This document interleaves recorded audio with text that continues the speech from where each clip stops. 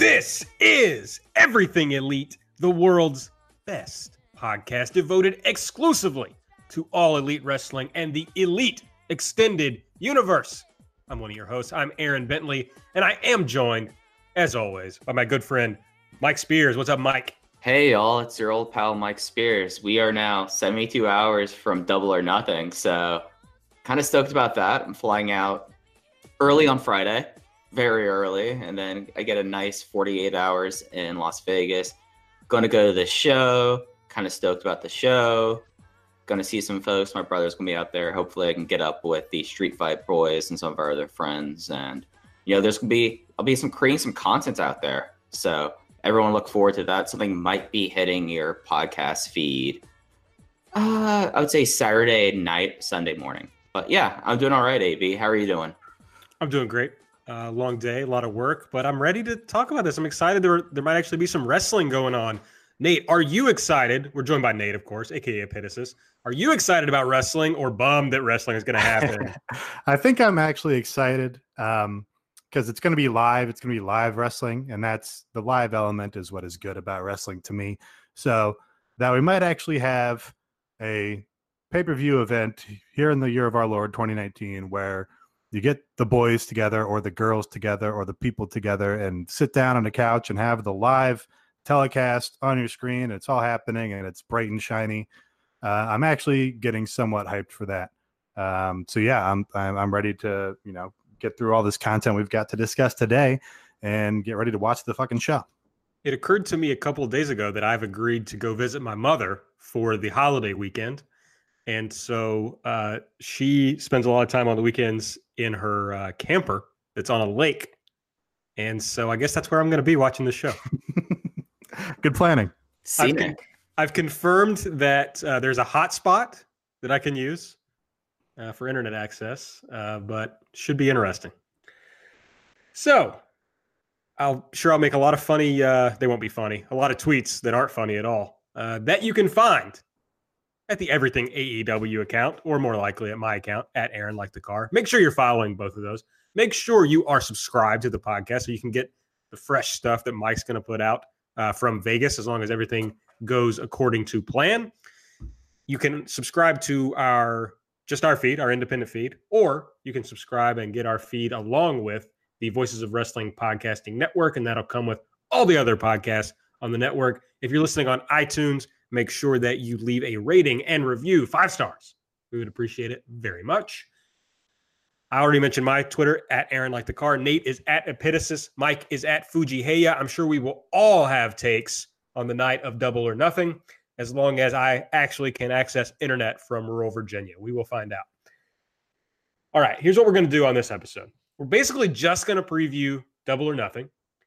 We are going to talk a little bit about labor, which if you're an old Everything Evolves head, you know that that's a lot of what Aaron Taub and I used to do, talk a lot about labor. We promised there would be some labor talk on this show. There hasn't been much, but there was some interesting stuff this past week from the Bleacher Report article about AEW, so we're going to talk about that. And then, of course, Nate will give us the BTE recap from this week. We should say we're recording this on Wednesday night. There is going to be another Being the Elite on Thursday. Sorry that we won't be able to recap that one for you. If it is still relevant next week, I'm sure Nate will break it down. So let's jump into the Double or Nothing preview. We're going to start from the pre-show with the Casino Battle Royale. This will be on The Buy-In, which will start at 7 p.m. Eastern Time and is available at youtube.com/All Elite Wrestling. Here are the confirmed entrants.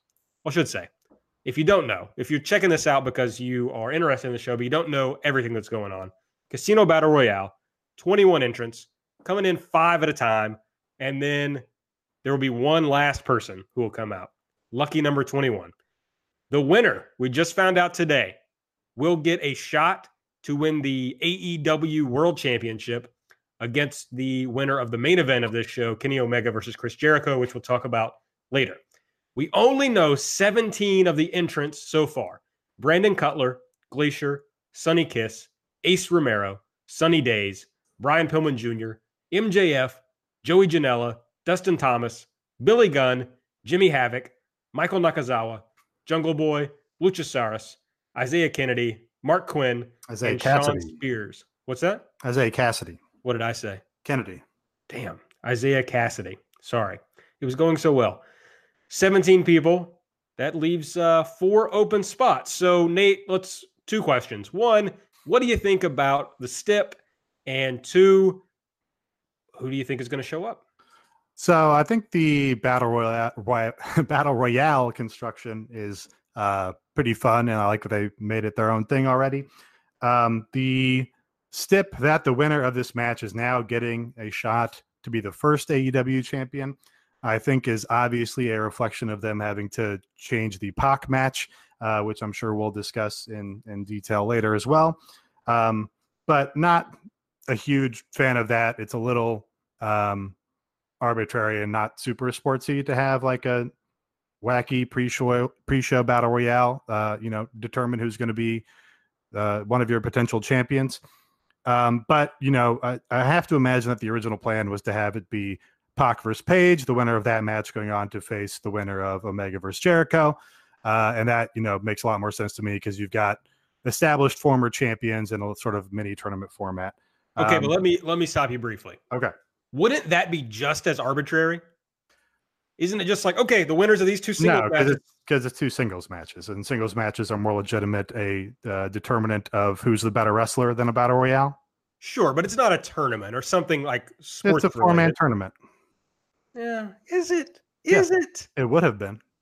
Well, they've also when they talked about this on the Road to Double or Nothing, they explicitly used the term eliminator, which is a big boxing term that they would have like championship eliminators whenever a title is up for grabs or trying to decide who the next contender is. So I guess they're trying to go sportsy in that way. So they're trying to do that, I guess, and then one-on-one is more of a traditional eliminator format.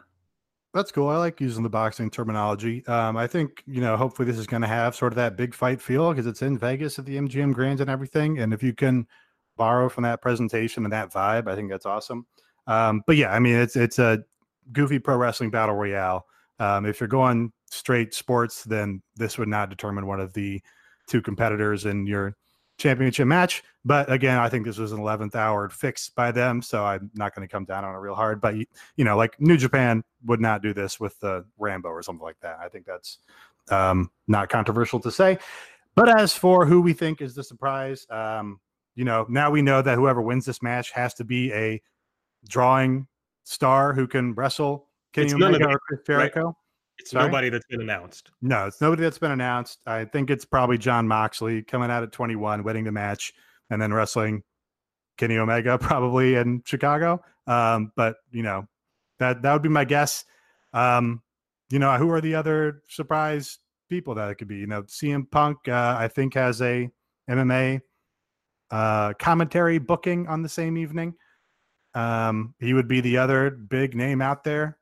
Those are the 2 that I've got. Austin Gunn. I mean, he could always be there since his dad's a part of it. That'd be big. I don't know. I mean, the scene is such that there's not a lot of big indie guys. We know that Goldberg isn't coming. We know Batista isn't coming. So yeah, it kind of gets down to Mox and Punk. And I don't think Punk is showing up. Rick Pitino voice, CM Punk is not walking through that door. This has popped in my head. Darby. Sure. But I don't think he would be someone you would put immediately in your top title feud. So Darby is an interesting one because we know he's in town. Mm-hmm. We know he's involved in the promotion. We're talking about Darby Allin, if you're not familiar. But I think Nate and I discussed this on a previous show that we all kind of agreed. Mike, I think you agreed too, that he's probably just not big enough to be like number 21. Yeah, no, that's fair. I'm just saying that down in the building. Yeah, but if there's extra surprises there, I mean, who's to say he can't come out with like the spades or the clubs or the diamonds? Sure. But no, you're absolutely. I think like worst case scenario, Darby is coming out after the Cody Dustin match to confront Cody, because we already know that Darby and Cody are wrestling later.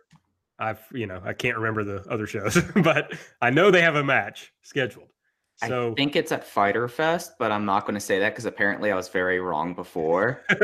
So But it would be weird And for we didn't Darby. check in the interim. We did not look up the future No, announced that was shows or very cards. bad. No. So it would be weird for Darby to be in town, be part of this promotion, and not be on this show at all. So I wouldn't be shocked if he comes out. Yeah. Yeah, I think it's got to be Moxley. So there now, I've set the expectation for everyone listening to this. So it's my fault if it's not Moxley and everyone's disappointed. But yeah, with 21 has to be a star. It has to be a star that can draw on pay-per-view, draw to an arena, and win the match so they can, be a potential first heavyweight title winner. I don't know who else there is on the table. Unless it's like, you want to go full Galaxy Brain, like somebody that's signed elsewhere at this point in time seems very unlikely. Lay it on us. I don't really have a name in mind, but the cons when the promotion first started, or when this podcast first started, we talked about, hey, the kinds of people who would have the potential to have the money to challenge a WWE lawsuit or to challenge the WWE on the basis of their independent contractor contracts and freezing people out of contracts and shit like that. So, if you're going to one up WCW Nitro and Lex Luger walking out, having somebody who's still actually under WWE contract would be the true mind-blowing shit. Wow. I think that's extremely unlikely. What a take. That's like the pipe dream of, pro wrestling really, is that, I don't know, Sasha Banks fucking walks out and is like, yeah, I don't care. They're going to sue me and we're going to sue them back. And it's going to be held up in court for the next 16 months. But yeah, I just don't know who else is a star besides Moxley, outside Chad. It's Punk. If Luke Harp is feeling spicy, maybe he shows up and he's like, hey, you're going to freeze me out of my contract. And, even though I want to release, well, I got my boy Mookie here and you're going to sue me about it. Then I'm going to, defend the lawsuit. I don't know. The only other people I could think of, Austin Aries. I don't think he's under contract anywhere. He's not, to my knowledge. They just announced it for MLW, but that doesn't really mean anything. Right, those are fake. Mm-hmm. And TJ Perkins. Okay. Neither of those would excite me. I'm just thinking of other. There have to be other wrestlers that we can think of. Nick Gage is in town. Nick Gage is in town. That would be amazing, honestly. The thing I worry about a little bit with this match is if guys are going to be walking to the ring in a group of 5, or if they're going to get like a little staggered entrance to themselves. Just because it's going to ruin a little bit of the fun if Nick Gage is the third guy just in a group of 5 and like, there's Nick Gage, and then he's in there, throwing his strikes to somebody sitting in the corner. Is David Starr signed anywhere? No, he is independent. Read the shirt. Right. So read the tights and sing the song. David Starr, but we're talking about good wrestlers, but not guys who are gonna get a huge pop. Mainstream draws, yeah. Right. We need someone who's gonna really move tickets for a match with Kenny Omega in Chicago, or theoretically Chris Jericho. Yeah, sure. I think another thing to consider when you're talking about this potential 21st person as well is, I'm assuming this is going after the other buy-in match. Yeah, I assumed that too, but I didn't want to correct AB again. Yeah, I'm just guessing that that's the case. And so you want that number 21 person to come in there and go like, wow, so-and-so's here. I wasn't going to buy the show ahead of time, but now that I saw this person here, I'm going to impulse buy. So having someone like this is another piece of evidence, I'd feel like, for Jon Moxley, like him showing up on a stream and the people are suddenly like, okay, I guess I'm going to have to log on to BR Live or pull up my cable box and do that. So I feel like that's something worth considering.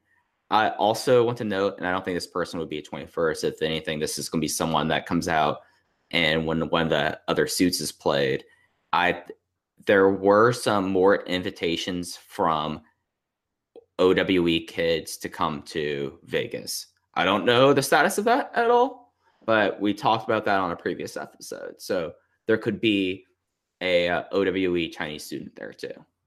And I was hoping that Jordan Grace would show up in this match, but it was reported this week that she has signed a long-term contract with Impact Wrestling, and specifically mentioned that she spoke with AEW but decided to stick with Impact. So no Jordan Grace. Do we want to, they did like a Twitter announcement of Sean Spears being in the match and presumably in the promotion. I think we talked about him a fair amount when he was like a potential guy, and he was a guy that got released by the WWE. Do we have any new thoughts on the 10 of diamonds, Sean Spears? I don't like. I think I don't want to steal friend of the show Kara's thoughts, but I think he's a great mid card comedy guy, and he's a very solid wrestler. So I as long as they keep him in that part of the card, I think he'll be perfect. But I hope he doesn't end up over pushed. So here's I think they were smart to get that announcement out now and do like a little vignette for him, because there's probably not going to be room to do that for him in the Battle Royal. And there's also going to be these other surprises. So he would be somebody that's going to be overshadowed by like a John Moxley, obviously. So I think that was like a smart little play. Like, hey, we'll give him a little shine here and have the vignette, push the 10 thing. But, you know, on the day of, I don't expect he's going to be breaking out of this match or anything. Oh, God. What if they think he could headline?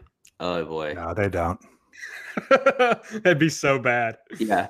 My opinion stands that I'm very mad that he's under his Sean Spears name, because that's going to kill my SEO whenever you search AEW and Spears. Now the podcast won't show up, and you all should be angry about this too. I guess we didn't actually say that this is Ty Dillinger, did we? Yeah. No, we didn't. Formerly known as Ty Dillinger. Yes. Ty Dillinger. So there you go. That's the Casino Battle Royale. Yes, that will go on second. And let's pretend that the reason I talked about it first was I thought it would be a more interesting open to the show than the other pre-show match, Sammy Guevara versus Kip Sabian. Any thoughts on this one, Nate? I like Sammy a lot. I'm like the big Sammy stan on this podcast and on Twitter, maybe even. But he's just got super confidence and does crazy dives outside the ring and into the crowd, and that's all you need to be good, in my opinion. So yeah, I don't know that I've ever seen a Kip Sabian match. Since this will probably be before the Battle Royale, they've got some pressure there to this is going to be the first official AEW match that didn't happen in China or at WrestleGate Pro. So, you know, some pressure there to deliver. Hey, you know, let's see what these guys have got and therefore see what the promotion has got. So I hope they live up to that. But, you know, with Guevara there, I don't think that phases him. I think he believes that he can, you know, go all the way to the top. So, yeah, I kind of echo Nate's feelings here. I've not seen Kip Sabian before. I feel like on the content they have of him, they've built him up pretty well. But Sammy is someone that, although in the United States, he hasn't necessarily gotten the huge spot. He's done it before. I mean, he's been in AAA pretty much for the last year or so. He was their cruiserweight champion. I don't think he is that anymore. And yeah, this is going to be what I hope would be just be a full out sprint for this. And then I wrote a preview that's going to go up on Voices of Wrestling tomorrow, so Thursday, that's going to talk about this. And then it's pretty clear that Sammy is going to be one of the people that they focused on if being the elite is any indication. So I have to go Sammy on this. All right. I don't want to be repetitive. I think Sammy's going to be the winner, but I don't want to repeat what you all said. So are we doing winner predictions? I didn't. Do you want to? I presume Sammy wins. Okay, we can. You guys started in on it, so we did. Trying to fit in here. AT and I stopped doing those because we were so often wrong. So fair point. We can try it on the first show. Let's see what happens. So yes, I will go with Sammy Guevara. And I guess we're all going with whoever is number 21 for the Battle Royale, right? Yes, number 21 wins. Yep. Presumably Moxley, but whoever it is. That's either Moxley or Finn Balor breaking his WWE contract and throwing the world into chaos. I wish Rick Rude were alive so that we could joke that it would be Rick Rude. That would be great. RIP to a real one. Starting off the actual show, the main card is the Joshi 6-woman match. Aja Kong, Yuka Sakazaki, and Emi Sakura versus Hikaru Shida, Riho, and Ryo Mizunami. Mike mentioned the VOW preview that he did. I pinch hit just for this match. And you helped me out there. I appreciate it. Yeah. Little help. Really, it was more just a primer so everybody could kind of know where these people were coming from. Mm-hmm. I hope that would be helpful. Obviously, if you've listened to the show before, you know that this is probably the match I'm most excited for on this card. I think it's going to be a lot of fun. I think that they're going to get plenty of time because Kenny is a supporter of Joshi. This is basically his handpicked match. I think he's going to make sure that they get the time. and I'm guessing they're going to go all out and be nuts and going to convert a lot of Joshi fans on this night. Mike? Yeah, I think it's something that when you have someone like Aja Kong and then Emi Sakura on one side, I think those are like the perfect people to have in this, especially if this is going to be the cruiserweight division. And it's kind of funny to me that they're doing this like openly, like the cruiserweight division, when you have someone like Shima, who was supposed to be a part of the WCW 2000 cruiserweight division on this show. Hikaru Shida is probably my pick for if anyone outside of Kylie Ray is going to become like the breakout women's star. I feel like it would be Shida, and I'm just stoked about it. I mean, I've watched a bunch of Asha Kong matches, so I'm really excited to see the legend in person. Yeah, I talked about this a little bit last week when the match was announced. I am hoping that they get the time necessary to get this match over, and hoping that the crowd is along for the ride. I guess if I'm going to pick somebody to break out here, it's probably going to be Yuka Sakazaki, because she's got the high flying moves and the tope to the outside and everything that your more casual fans are going to go for.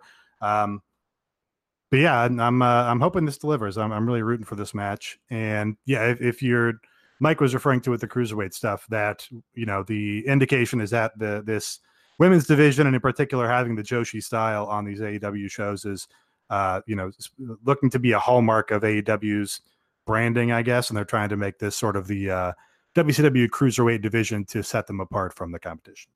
And if I've got to pick a winner, I'm picking the Hikaru Shida team. Hikaru Shida is the only one of these 6 women who has a baked-in long-term deal, as far as we know, with AEW, and I expect them to give her a little push, and so I figure she'll get the fall here.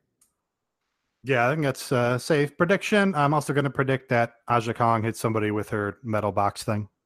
Sure. Do we know what the metal box is? Because that's always kind of confused me. Because no, these it's kind of like those boxes in Dragon Gate. I didn't really get an idea of what's going on there. That maybe they're boxes that are more common in Japanese culture. Oh no, the box was just them being jerks in Dragon Gate. So if it's Asha Kong just wanting to hit someone with something that has a loud bang on it, I'm okay with that. Could be. I should be clear that we don't actually know that this is going to be the opener. I was going to ask that as well, yeah. We don't have a rundown of the card. Mm-hmm. This is just, I don't know, the order I found the matches in. So, because the next match I don't anticipate is going to be back-to-back with the Joshi match, but it is the women's 3-way Dr. Britt Baker versus Kylie Ray versus Nyla Rose. I would like to note that Dr. Britt Baker has taken DDS off the end of her name, which I ranted about on an early episode of the show. So Dr. Britt Baker outed as an Everything Elite listener. Hey, people listen to us, I guess. They do. They do. The story of this match, as told on this week's Road to Double or Nothing. Her Twitter account still says Dr. Britt Baker DMD. Or I said DDS like she's Isaac Yankum. Sorry. So I'm thinking that's just from wherever you took this card from. Okay.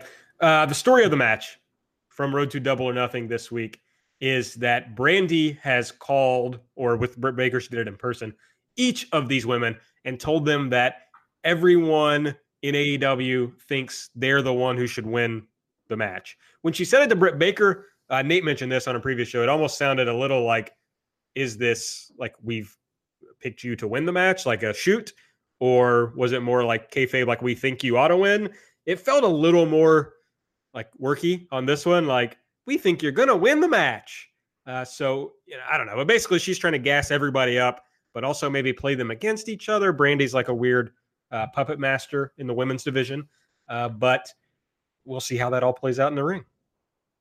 Yeah, I think Britt does win this. She was the one they took to upfronts. She's the one they've given the highlight segments on BTE or Road to, one of the two. And she's the one they're sort of pushing as, wow, this is an intelligent, successful, professional woman who also is like kicking ass in pro wrestling. That's like an easy sell for, having her featured in media appearances or whatever it is. So I think she's going to get the strong push out of the gate. But yeah, I'm looking forward to seeing Nyla Rose in particular, because she's the one of these three that I have not seen work before. So I'm looking to, hopefully see some of her signature spots and see what she's got in store for us. See, that's why I think Nyla Rose is going to win this match, because I feel like that she is the person that can be built up. kind of like you have Aja Kong there, and you also have her there, and she's going to be there for a while, and she's someone that people don't necessarily know. So giving her a big, strong win off the bat against who would be assumedly the big faces in the division and Kylie Ray and Dr. Britt Baker, I feel like that'd be a good move to kind of start building the division. And then you could have the idea of that she is someone that they both are trying to see who could be the first one to take her down, or someone like B Priestley or anyone really in the division. I feel like that if anyone should be like built up in this match, I feel like it should be her first. Then you can come back with Britt Baker and Kylie Ray. Very interesting, Mike. I like the idea. You have like, you make Nyla Rose very strong, and then you have the baby faces chase her. Yeah. Fascinating. I like that. I'm sorry. I'm going to side with Nate that I think Britt Baker wins the match. But you're right. You can also just make her very sympathetic in this match. She can still come out as like the star of the division, even if she doesn't win the match. So that makes sense. I think either way, it's a mistake if Kylie Ray isn't the focus of this division. I think that's the wrong way to go. I don't think Britt Baker is as good in the ring as Kylie Ray is, or as sympathetic of a character. But it's early. I don't want to sound like a WWE stan, but let's just see it play out. Let's see what happens. All right, next match on my run sheet anyway. The Best Friends, Chucky T, Trent Beretta, take on Angelico and Jack Evans in a match that is, I don't know, sure to feature a lot of like flying stuff, I guess. I don't know. The Best Friends don't fly that much, but I'm sure that Angelico and Jack Evans will. Mike, Nate, anybody, whoever. Well, I was maybe we'll get some of those new age Trent Beretta bumps in here. Oh, that'd be fun. I don't really know. I don't think these guys have ever wrestled in a straight tag match before, to my knowledge. I'm sure it would have been in PWG had it happened, and I don't recall it happening there. But yeah, I these are all guys I like, but I don't particularly peak super high for their matches, I guess. So this will be, I think this is probably the genuine opener to the card, as like hey, if there's an undercard here, there's not going to be wacky shit like putting the world title match in your first match of the show. So I think this is like your undercard warm-up match to be like, here's some hot action with some talented young people, and this is what's going to sort of prime you for the rest of the show. Yeah, I think that placement is pretty solid, having them open, especially when you have folks like Chuck and Trent and Jack also who can work comedy in a way. I mean, Jack Evans is low key one of the better comedy workers in the world. Like his run in PWG, where he just became a very braggadocious heel, and it kind of carried over to Lucha Underground AAA is really great. I think that this is a match really that could be a big chance to get someone or a tag team like Angelico and Jack Evans over on a large stage, because the Best Friends, they'll be here. They're not going to go anywhere. They're known quantities. They could take losses and it'll be okay.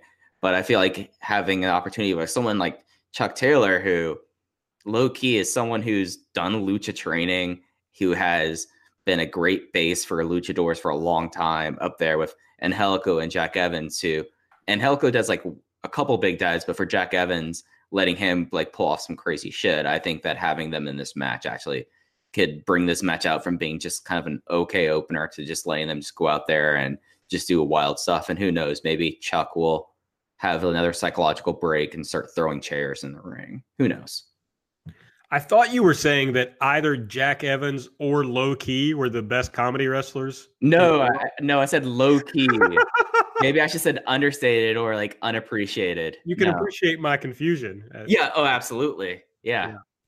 I guess so. I don't really have a feel for who's going to win this match. I think what you're saying makes sense, Mike, but it's weird for me in that these are two teams that I'm familiar with, and I kind of understand their familiarity within like the independent wrestling scene and among fans like us. But this company is trying to introduce all four of these guys and almost everybody on this card to a new audience, right? They kind of have to assume that a lot of people watching on pay-per-view at least may not know who these guys are. So it's kind of interesting to me of how they balance that and how they decide who to push and who to focus and everything. So I really don't know how I think this match is going to go. Yeah, that's a good point. We're going to see, I don't think this is going to be a full speed, PWG style wrestling show up and down the card. Like there's going to be heavier focus on giving maybe a couple people in a match and some particular shine, and getting their spots over and, establishing what makes a handful of people special maybe. So that is going to be interesting to see. We're probably, if they agent and book it well, then we're going to have an idea coming out of this who are going to be the real focus points going forward. Okay, the next match, I guess we're also predicting this. This is actually what I expect to be the opening match. And that's SoCal Uncensored. That's Christopher Daniels, Frankie Kazarian, and Scorpio Sky versus Shima, T-Hawk, and El Lindaman. And the reason I think it's going to be the opening match is we already saw SCU open up All In. And I think this is a match where you can see Shima and T-Hawk and El Lindaman really do some crazy. It's not the same as having the OWE guys in, but they can still do some acrobatics. So I think they could do that to kind of heat up the crowd off the top. And wouldn't surprise me. I mean, we know how over SCU is, and they're going to be crazy over in the building. So it wouldn't surprise me to see this as the opener.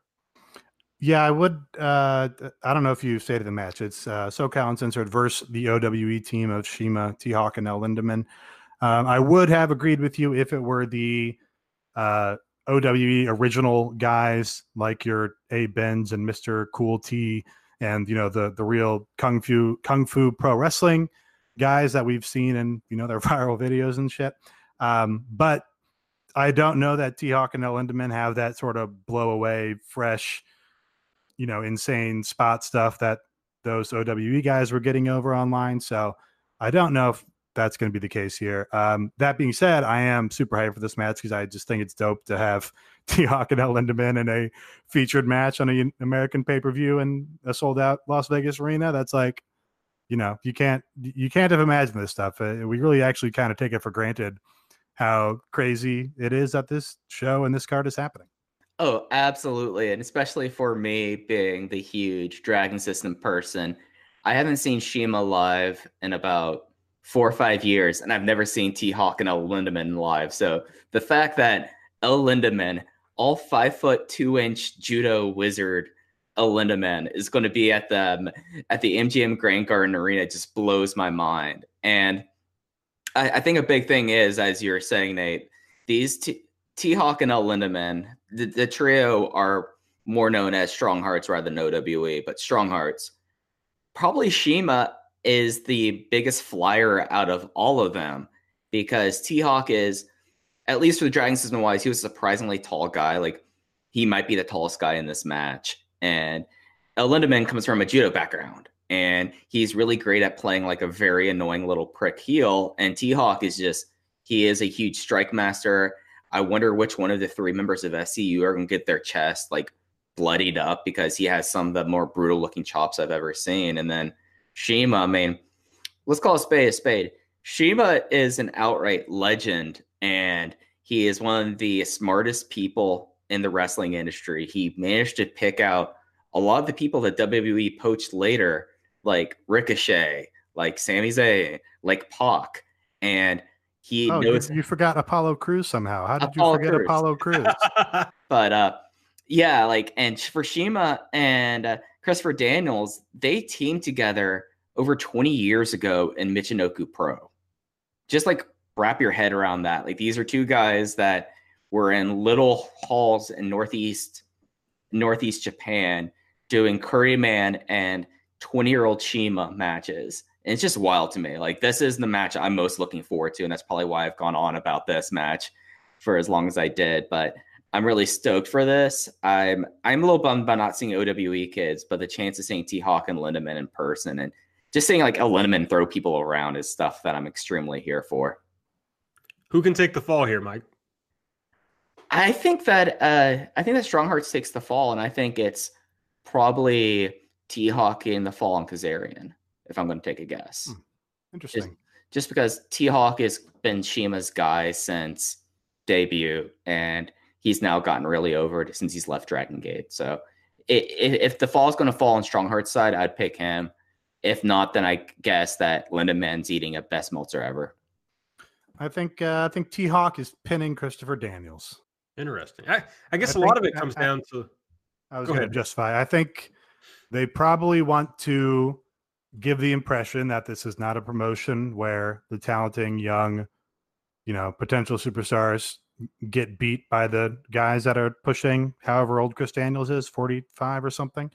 So, and we know that Chris Daniels has an office job.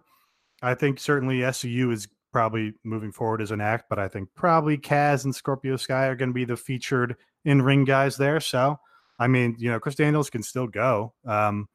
But I think the right move, and I think maybe what they actually do is have T-Hawk get the win over here.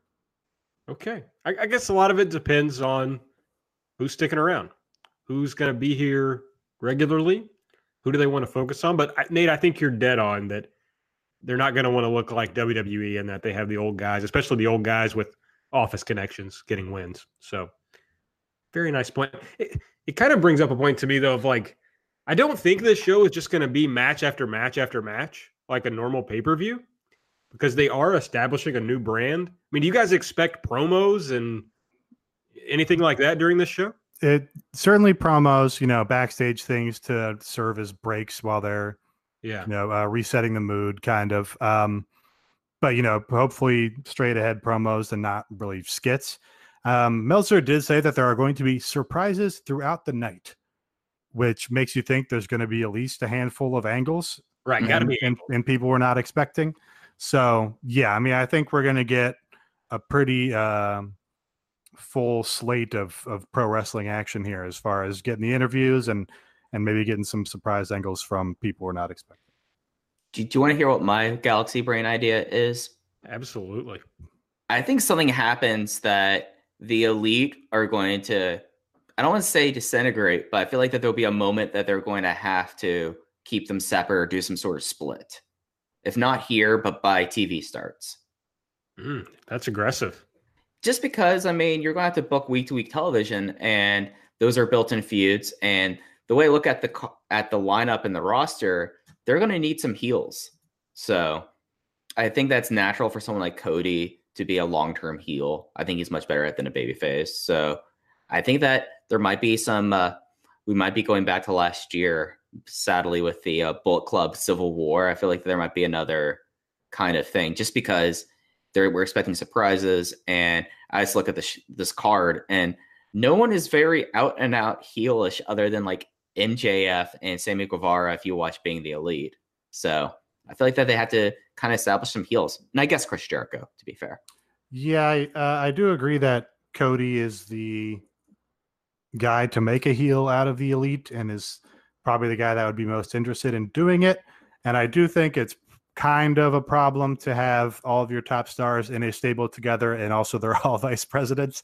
I think that's not ideal for week-to-week television.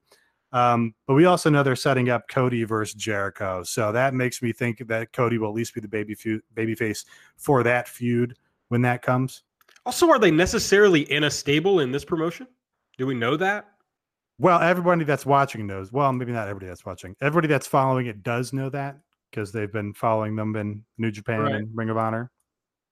So, but you can't just project the fiction onto people that strongly. I think that's something that you can't really work yet. I guess I'm asking, does the Elite exist in AEW? I mean, up to this point, it has. I mean, they still wear like the Elite T-shirts, man. When we talk about being the Elite, that became a big part of the Hangman thing, was that Cody was wearing that T-shirt. So at least in this interview, unless something happens and they do a clear delineation between the content they had before Double or Nothing or before television and content going forward, I feel like that they have to either establish that they are a full stable, and if so, you're, as Nate said, you have all these EVPs that have this, or you're going to need to have some people, turn or something like that going forward. Yeah, you can't just say, oh, everybody that's watching this show knows that you guys are a group of friends who are stable in all these other promotions and people have followed you from there. But now it just is not true anymore. If they're going to ignore the realities of their audience to that degree, then they have a problem. So yeah, I mean they're still a stable to this point. All right. Speaking of run-ins, real quick, 0 to 100% chance that Nick Gage shows up on this show. I give it a strong 33% chance. He's in town. He's doing StarCast. It's not outside the realm possibility. 12.5% chance. Wow. I don't know. Just something's tingling in me. It's telling me that Nick Gage is going to be on the show. So they have been going a little bit harder on this being a little bit of an edgier production than WWE. They have, Cody talked about it in the Road to Double or Nothing from today. We also have indications from the pay-per-view ads that it's going to be a TV 14 show or product. So maybe if they really want to get that over and say, hey, we're not the WWE because Nick Gage is going to come on here and say shit or motherfucker or something, that would be a quick way to delineate yourself. But it doesn't feel likely to me. Don't you think these guys could really get Nick Gage over in front of a big audience?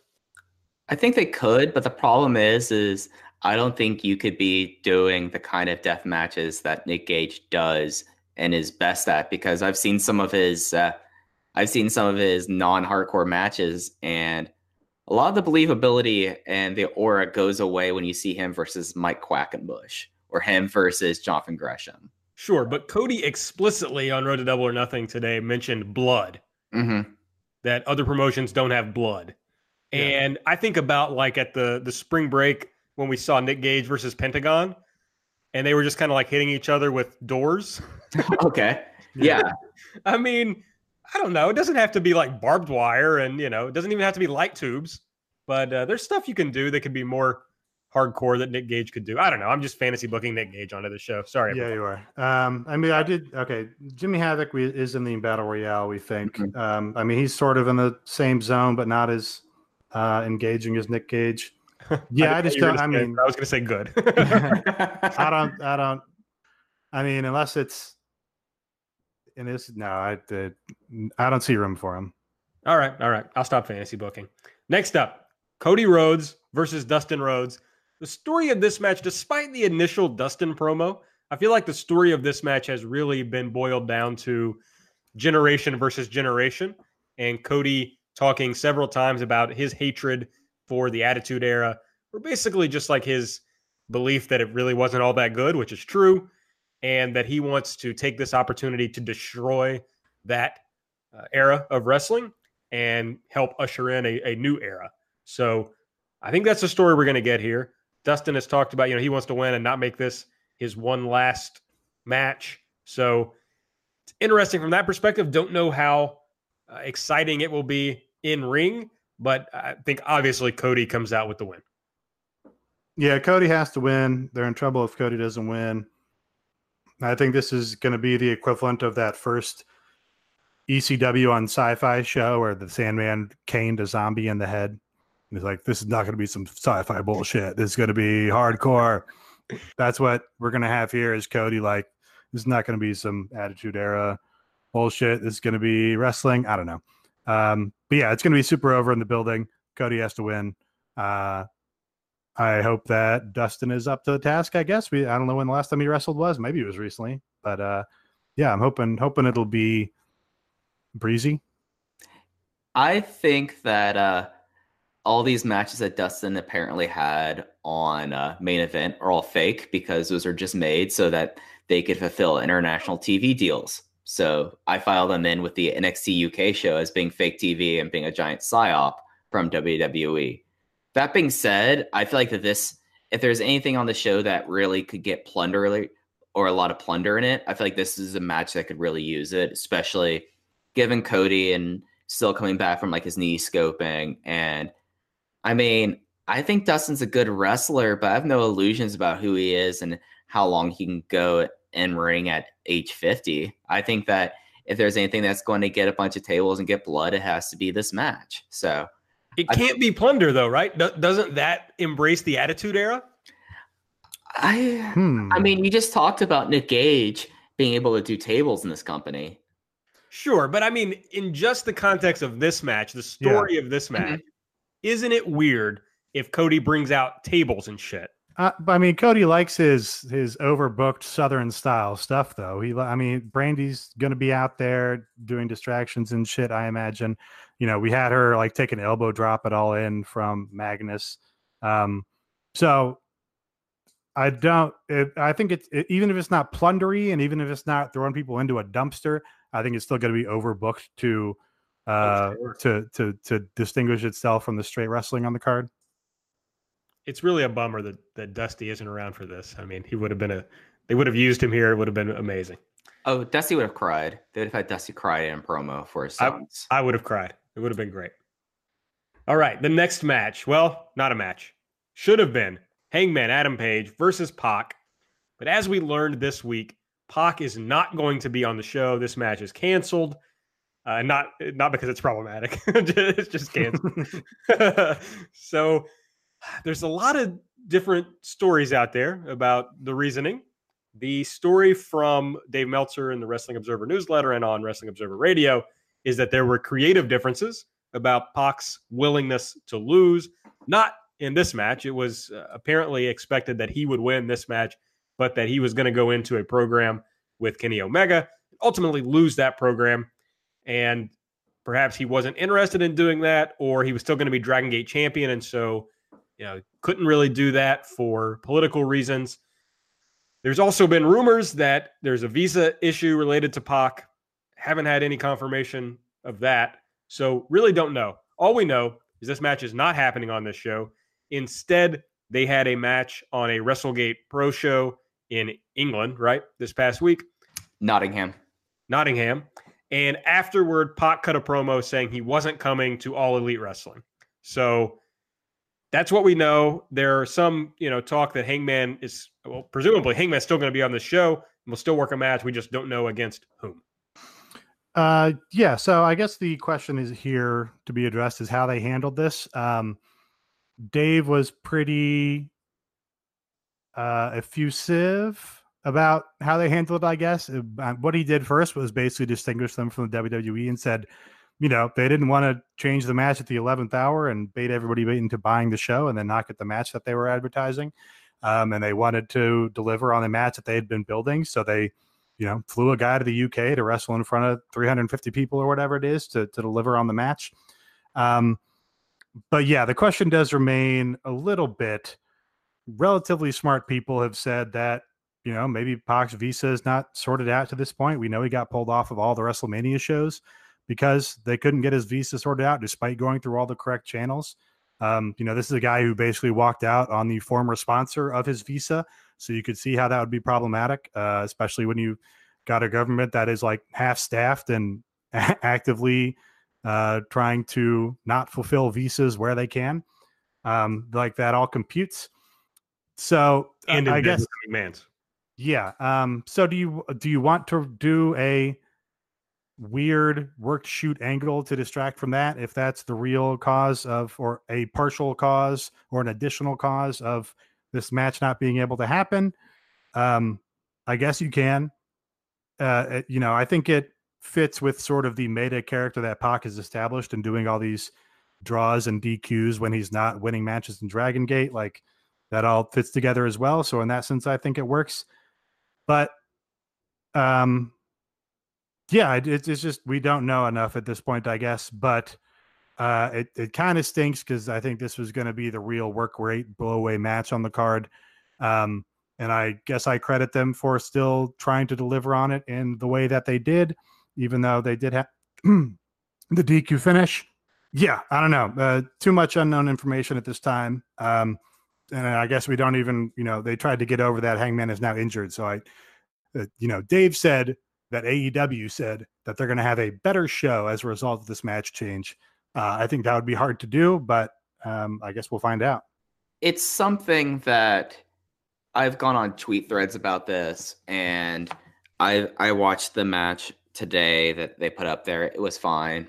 Like, it was not to the level of Pac and Dragon Gate, but it was better than the Pac matches he's been having in the UK Indies, where it's just been Pac taking time off and doing like 3 bumps and hitting the Black Arrow and winning.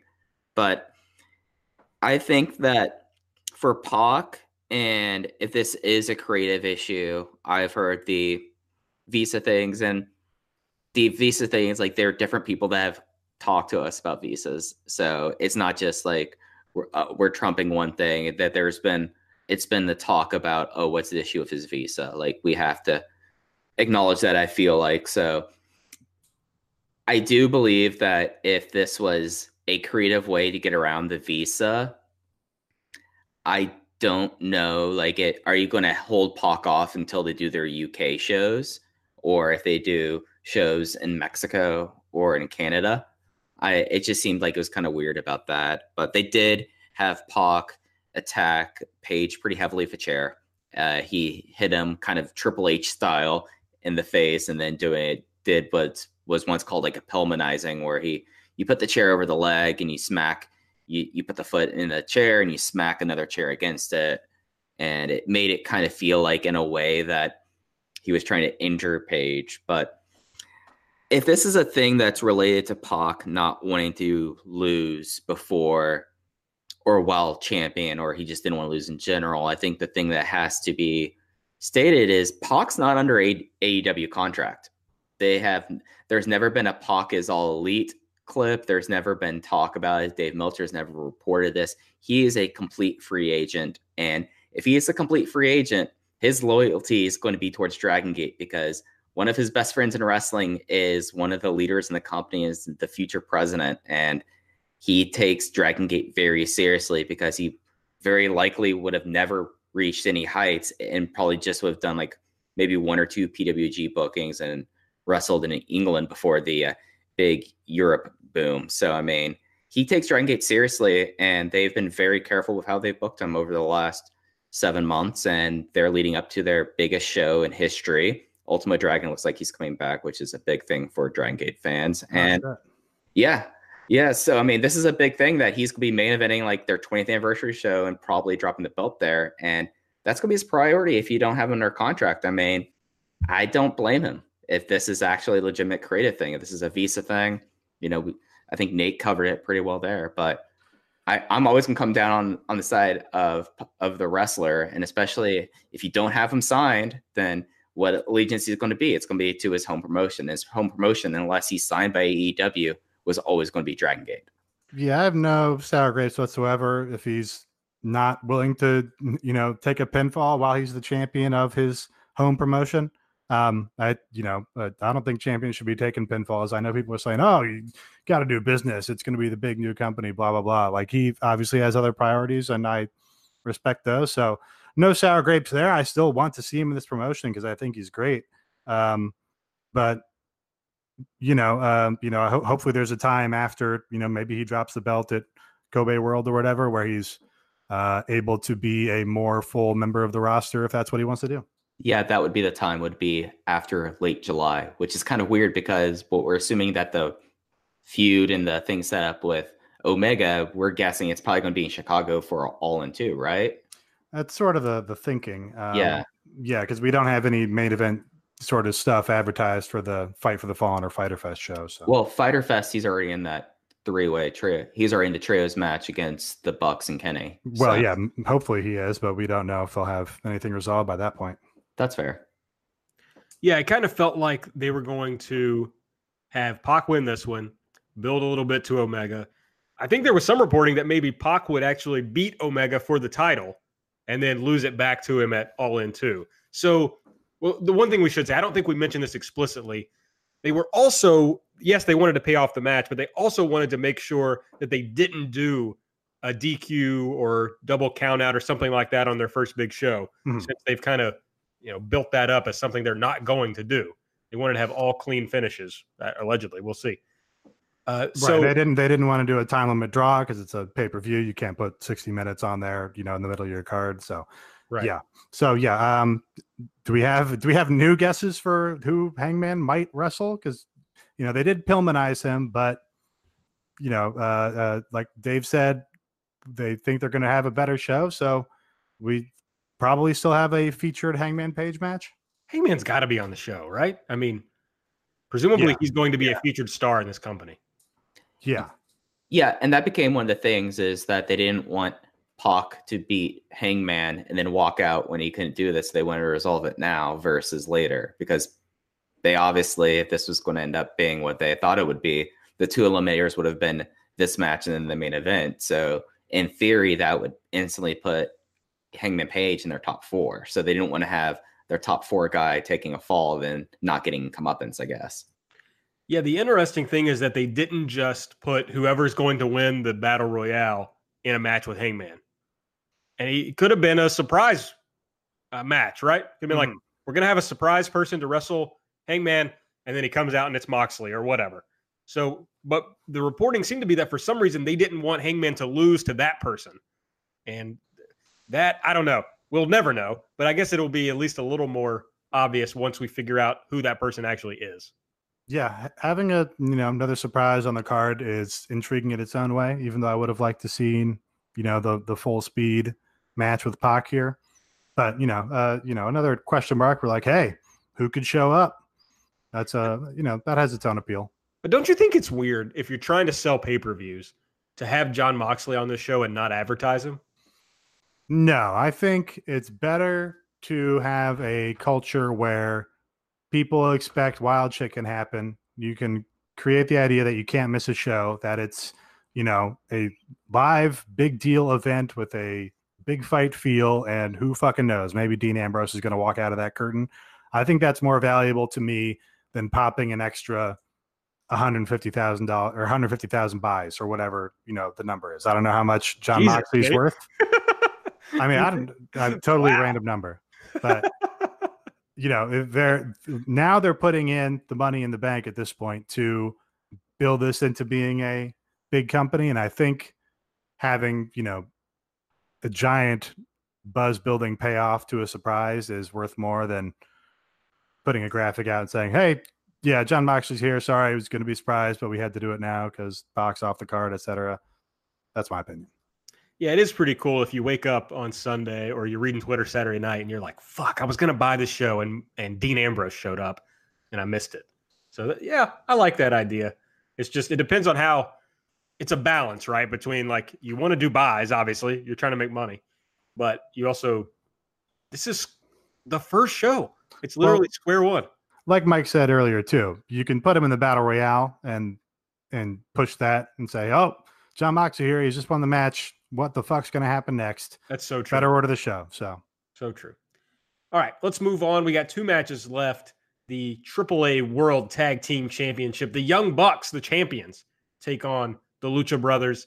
I think the story here is the Young Bucks. Are they going to be in shape enough? Are they going to have too much ring rust to take out the Lucha Brothers, who wrestle all the time, who wrestle constantly? Now, the interesting thing is not what? For AIW, though. Yeah. The interesting thing is it's like 1 week later, right? That these guys are wrestling again for AAA. These two teams. I think so. It's I'll look up the card as we're talking about it, but I think it's before the next pay-per-view, and they are booked, as Aaron was saying, in a AAA World Tag Team title match. So right. Yeah. And I think on that poster, the Bucks are listed as champions, but as many people have said online, AAA posters really don't mean anything. It doesn't tell you anything just because they're listed there that they're actually going to be champions coming in.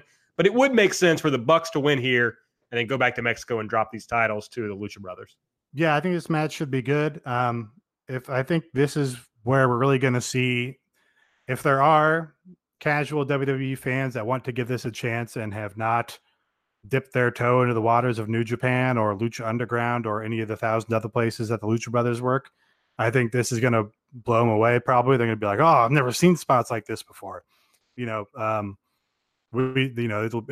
be like showing a PWG preview to somebody who just watches NXT. I don't know, but yeah, I expect this to be good.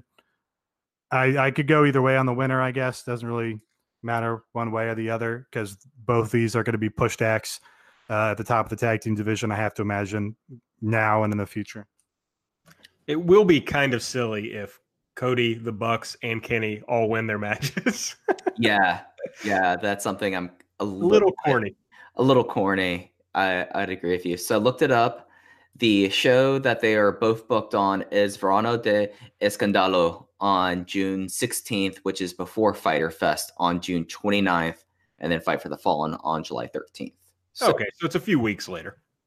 basically, it's about 3 weeks. And we know that they're wrestling each other again for these titles. I mean, they could be. AAA changes their cards. I'm a full belief that I don't believe what the AAA show is going to be until it goes off Twitch that night. So who knows? That it could be that Lucha Bros win and then go to AAA and they never have a match or the rematch for this. But yeah, I'm with you all about thinking that this is like a big pull match. And, you know, this is probably my biggest coin flip match now that we know the stakes for the main event. And I can see it going either way. They've been teasing that big new move, and I'm kind of interested in what it is. So, and then on the other side, you have the fact that the Lucha Bros are, if they play in the match, they are two of the most active wrestlers on the independent scene. I mean, that could be something you could play up that, oh, the Bucks are rusty, but they might not be nursing any other injuries because, assumedly, since it hasn't been a thing that's brought up, they got over the attack at the MGM Grand rally. Yeah, it's funny what you were saying, Nate, because I see this match and I'm like, okay, the Bucks versus Lucha Brothers. I don't know if I've seen it a million times, but I feel like I have. But there is a whole universe of people who have never seen these teams or never seen them wrestle each other. And so I'm guessing that these teams are going to go all out. Like, this should be a wild match, right? They should be trying to do every high spot they have to really sell people on this company. Yeah, it's going to be like 22 minutes of, the wackiest shit from Bola over the last 4 years, basically. And I'm in the same boat. Like I think the Young Bucks are really great, but it is the case where I've seen like all of their featured matches over the last 3, 4, or 5 years. So, it is good that they are advertising something new from them. That's, I think, savvy when they're playing to their established audience. But yeah, I can imagine a lot of the spots that these guys are going to do in my head. We also just saw them at the AAA show. It wasn't like a full match, but they did just have this match once. But yeah, if there's an audience of people that are not familiar, but are willing to try this other wrestling company, I wouldn't be surprised if they come away going like, oh, that's the greatest fucking thing I've ever seen from this. I'd also add that the Bucks got shorted on time at All In. Yeah, that's true. So they're probably even more going to want to show out on this show. And like Nate said, I wouldn't be shocked to see 22 minutes, or something like that. It is good, at least, that the Bucks haven't wrestled in their normal spots in a while. So I think even the three of us could watch this match and be like, oh yeah, these guys are very good. Like this was a cool match, because we haven't seen them every week like we were for several years. Hey, I just saw something come across social media. Guess who Cody is flying to Vegas with right now? Cody, did you say? Yeah, Cody and also Tony Khan. I don't know. Give it to us. It is Malenko is with them. Oh. Malenko is the great Malenko. Yeah, there's a photo of their private plane, and Dean Malenko is in between the two of them. The Tony and Cody both have sunglasses and are wearing ties. Dean Malenko is thoroughly dadding out in just like a Tommy Bahama button down that has like 2 buttons undone, which owns. I respect that aesthetic. Yeah, so I guess, well, I don't know, but Malenko makes sense as an agent in AEW for sure. I'm sure he must be on StarCast too. Everybody's on StarCast. Yeah, he is. I'm pretty sure. On StarCast, who knows? I think he might be there. I wouldn't be surprised he's with Arn for that Arn thing, Nate, I'm guessing you hated Dean Malenko as a wrestler. Really? Why would you think that? Well, if he wrestled today, you would hate him. Why would you think that? Well, he didn't do any cool moves. He never acted like a badass. I think you're confusing me with somebody else. I don't particularly remember. Dean Malenko would have been the guy that, I'd seen in WCW, and then he had the reputation of being like a great technical worker or whatever. So when he came over to WWE, I was probably like, oh, yeah, Dean Malenko is great. This is so cool. That's probably where I was at. I guess you didn't think work rate was fake then. You hadn't come to that opinion yet. Right. No, I was a stupid child, and I thought work rate was real. Oh, jeez. All right. Main event time. The winner faces the winner of the Battle Royale for the AEW Championship. It's going to be Kenny Omega taking on Chris Jericho. Chris Jericho has been pushing throughout the build to this match, that everyone in AEW deserves, or that he deserves a thank you from everyone in AEW, that he's responsible for the house. He's responsible for the success of the company so far, the buzz, that it's only legitimate because he's there. And so if he wins this match, he wants Kenny Omega to thank him personally for what he's done for his career. But I guess now there's even bigger stakes because whoever wins is going to become the, I don't know, number one contender for the AEW championship. Now, this is a match that we've seen before. This is number 2. They've wrestled in New Japan Pro Wrestling. So we kind of know what it might look like. But Mike, I guess, one, did you like their first match? And what are your expectations for this one? Yeah, I actually liked the first match a great deal 2 years ago. I think that Chris Jericho is someone that growing up, he was my favorite wrestler. But over like the recent years and the older I got, I mean, I know both of you were WCW watchers. I was a WWF watcher. So like Y2J was a big thing for me, like when he came out there. But over like his last few runs and until he left the company, I just kind of got tired of him. But I think he's done this really cool Memphis / Lucha Brawl style in New Japan. And I love that match he had with Kenny. So I'm stoked for this.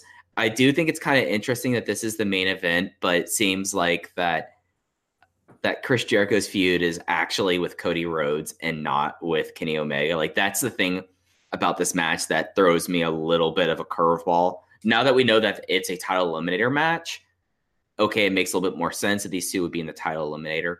But it just like there hasn't been much buildup for this match other than Chris Jericho going and attacking poor Mike Kulari. So, and then yelling at Cody to respect him and to thank him. So it's just kind of weird buildup. But this is a match that could be another great match. I don't know how much plunder we're going to get on the show. As you brought up before, like you don't think there's going to be as much, but I think that could be the best thing for this, is that just go completely balls out for 30 minutes and just do crazy things, let Jericho bleed a lot. I think you're good to go. Yeah, it doesn't really bother me that they've kind of moved on to this Cody feud with Jericho. I would like to imagine a wrestling company that's capable of having like multiple motivations for characters and like dynamic relationships between multiple people around them. I kind of get tired of like the wrestling idea where you lock everybody into these vacuum sealed feuds and they can only focus on, their opponent that's for the next big match. And, that every time you see them come out on TV, they're going to be advancing that feud somehow. I would like to have multiple threads coming together for different guys, especially for top guys. But I do know what you mean, because Kenny came out and attacked him at that Southern Hardcore Wrestling show or whatever to make the save for Sunny Days, which Jericho was sort of attacking on behalf of his feud with Cody, probably. So I do follow what you mean there, but I guess I'm interested to see what Chris Jericho has got in the tank still, because I liked his big matches in New Japan, but he's not working every weekend like the young guys are. So I think Mike's probably right that we get some plunder here to sort of give them some more action to do while they're bouncing around the ring for however many minutes. And the other thing to keep in mind, the curveball here, is Chris Jericho's going from this match right on to main eventing with Kazuchika Okada in a competitive wrestling promotion, which is kind of fascinating. So I could really be convinced either way that one of these guys wins. I think that, we probably expect that Kenny was going to win because he was going to be moving on to the main event title feud with like a Pac. But, Chris Jericho is going to be able to draw in suburban Chicago just as well as Kenny is, I think. Yeah, I don't know. I really want to say I think Omega is the winner, but there's this like whole weird dynamic about AEW's relationship with New Japan and how that plays in. Do they want to pin Jericho and then send him to New Japan as like a middle finger to New Japan, or do they want to play as nicely as possible? I don't know. It's all fascinating to me. They did just take Kenny's profile off the New Japan website, which everybody has tweeted about now. Yeah, hard to say. I don't, Who checks for this stuff? How does somebody notice that? Is somebody just like refreshing that every day? Nothing. I wouldn't put it past people. I mean, No, it's just it just takes one person who's like, I want to see exactly how tall Jonathan Gresham is, and they get on there, and then they happen to notice it. yeah, but it was one of the things that they've always had his profile up here, and then now it's gone. Incidentally, it's a week after the Bleacher Report article, which the Bucks did not have very kind things to say towards New Japan. So in the past, before this was a title eliminator match, I thought that they would try to play nice, but now I think you got to put I think Kenny Omega, if Pac's not going to be a part of this, or we don't know Pac's position going forward, I think Kenny Omega is the guy that you got to strap up at the first opportunity, because you need to get this belt on someone before TV, because you don't want this to be dragged out to TV. You want to be deciding new contenders. You don't want to do a long, drawn out tournament because it's just bad TV for new viewers. So I think Kenny has to win. I guess for me, it comes down to, does All Elite know who's winning the Jericho Okada match? I cannot have this guy win this match and then lose to Okada. It can't happen. That's a point I did not think about whatsoever, about keeping Jericho strong. If he loses here, you don't want to have him to go win then lose. You'd rather have him lose, or win. But I think we're expecting it to be lose. Yeah, if he's going to be my top contender and then he's going to win the IWGP Heavyweight Championship, hell yeah, let's go. But I don't want it looking like Okada is better than Omega, even though, he is in New Japan kayfabe. You sure? Okada ultimately wins, right? No, Omega beat Okada last. Tanahashi beat Omega. That's right. Tanahashi beat Omega. Yeah, it was the last on my own petard. Uh-oh. I'm playing the role of the listener tonight, and that I keep correcting AB. I appreciate it. That's fine. Wrong boy from way back. It's fine. All right, last thing on Double or Nothing. When you get on Twitter on Saturday night, or we wake up Sunday morning reflecting on this show, was this a great show? Oh, you're asking us if we You're asking for a prediction? Yeah, I want to know, was this a great show? They're talking on Road to Double or Nothing about how it's going to be the best pro wrestling pay-per-view of all time. Yeah, I don't know. That seems like a curious tack for them to take. I don't know if you. I know. I don't know if you're doing yourself any favors by doing that. Really, I think there are going to be one or two pretty wild or cool surprises, and I think the main event's going to deliver. And I think people are going to remember the show by the main event, because that's what happens with roast shows. And it's going to go off the air with a great match and maybe something setting up a future hot angle or something. So if they can deliver on that, then it'll be considered a great show. Yeah, I think that I think them saying that, I'm of the belief that, you remember like the old sizzle reels that they have on that they used to do for like pay-per-views before the show would go on air, where they like play like the same like preview.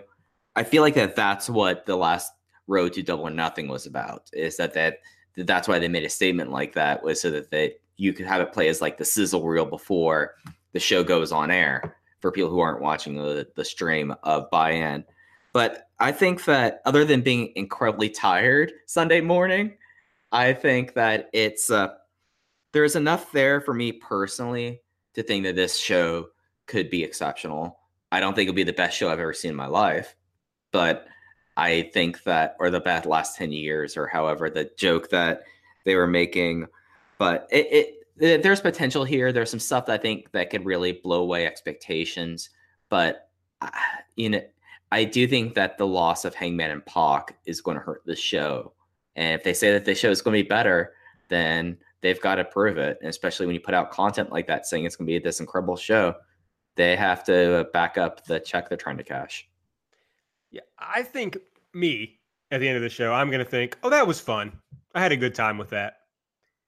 But I'm not sure that that matters, because it's really going to matter all the people who are laying eyes on some of this talent for the very first time, whether they're blown away by it and they're going to keep buying the shows or watching the TV. And I think there's enough stuff on here for those fans that this really could be blow away. Yeah, I think the top two matches are going to be probably blow away to those fans. The Pac versus Hangman match would have helped for sure, but maybe that's where you fit in a big surprise that gets people talking a lot. So, yeah, I guess a lot of how good this show is going to be depends on one, production quality and not having big technical issues for their first show and being able to capture the events of the evening well and communicate them well. And two, how much does Chris Jericho have in the tank? And is he able to keep giving us top matches like he's been doing in New Japan? All right, that's Double or Nothing. That's our preview. That's going to be this Saturday. The pre-show starts at 7 p.m. The main show starts at 8 p.m. You can get it on Bleacher Report Live or traditional pay-per-view. So I don't know. I'm going to watch it. So I think everybody should check it out. And we'll be back here next week to talk about it. But before we get done here, we got a few more things to talk about. We did go long on the preview, but I do want to hit this quickly. In the Bleacher Report article on AEW this past week, and maybe Mike can throw a link to it in the show notes. It's definitely retweeted on our Twitter feed. But there's one part of it that I want to point out. And that's when they started talking about what AEW's relationship with labor is. And the big thing that they focused on was that Cody was going to make one pledge on behalf of AEW, and that is that they are going to, quote, preserve the health and wellness of in-ring talent at all costs. Now, of course, that raises a lot of questions because, in the wake of the John Oliver segment about how WWE treats their quote unquote or independent contractors, there are questions about healthcare insurance or health insurance rather. There are questions about unionization in the sport, and Cody has had some not good comments about unions in the past. He basically said that a union would kill wrestling, and he's quoted in this BR piece as saying, "When I said a union would kill wrestling, I was specifically talking about your mom and pop indies that can't afford an ambulance to come to the building. There's a lot of people who saw the story John Oliver did and immediately called for a union or better care for their wrestlers. Better care is paramount, and one of the first ways you do that is raise the pay floor, which we've done." All right. My first response to this quote is that it's a classic change the subject, right? He's people wanted to talk about unions or pay, so I'm going to talk about pay. And the idea that Cody has here is if we raise pay, everybody else is going to raise pay, which is like a classic, the market will figure this out type response, which I don't think does much. But we'll all talk about that quickly. But I just want to push through the rest of this so we can all discuss our thoughts on it.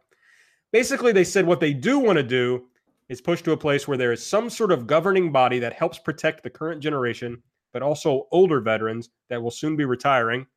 I wonder what that sounds like. And then maybe the most newsworthy part was that they said that there are wrestlers outside the executive vice presidents that are going to receive benefits and health care. And they did say that 100% they would cover any injury sustained in the ring, as well as rehab and recovery. So a lot to discuss there. What I want to start with is like this changing the subject on unions, even though then saying we need to have some sort of governing body that protects the wrestlers. It's kind of an interesting thing. But Mike, what did you take away from that? And where do you think this is going? Yeah, I think that Cody, as someone who I'm willing to put money, is a member of the Screen Actors Guild, which is the actors union.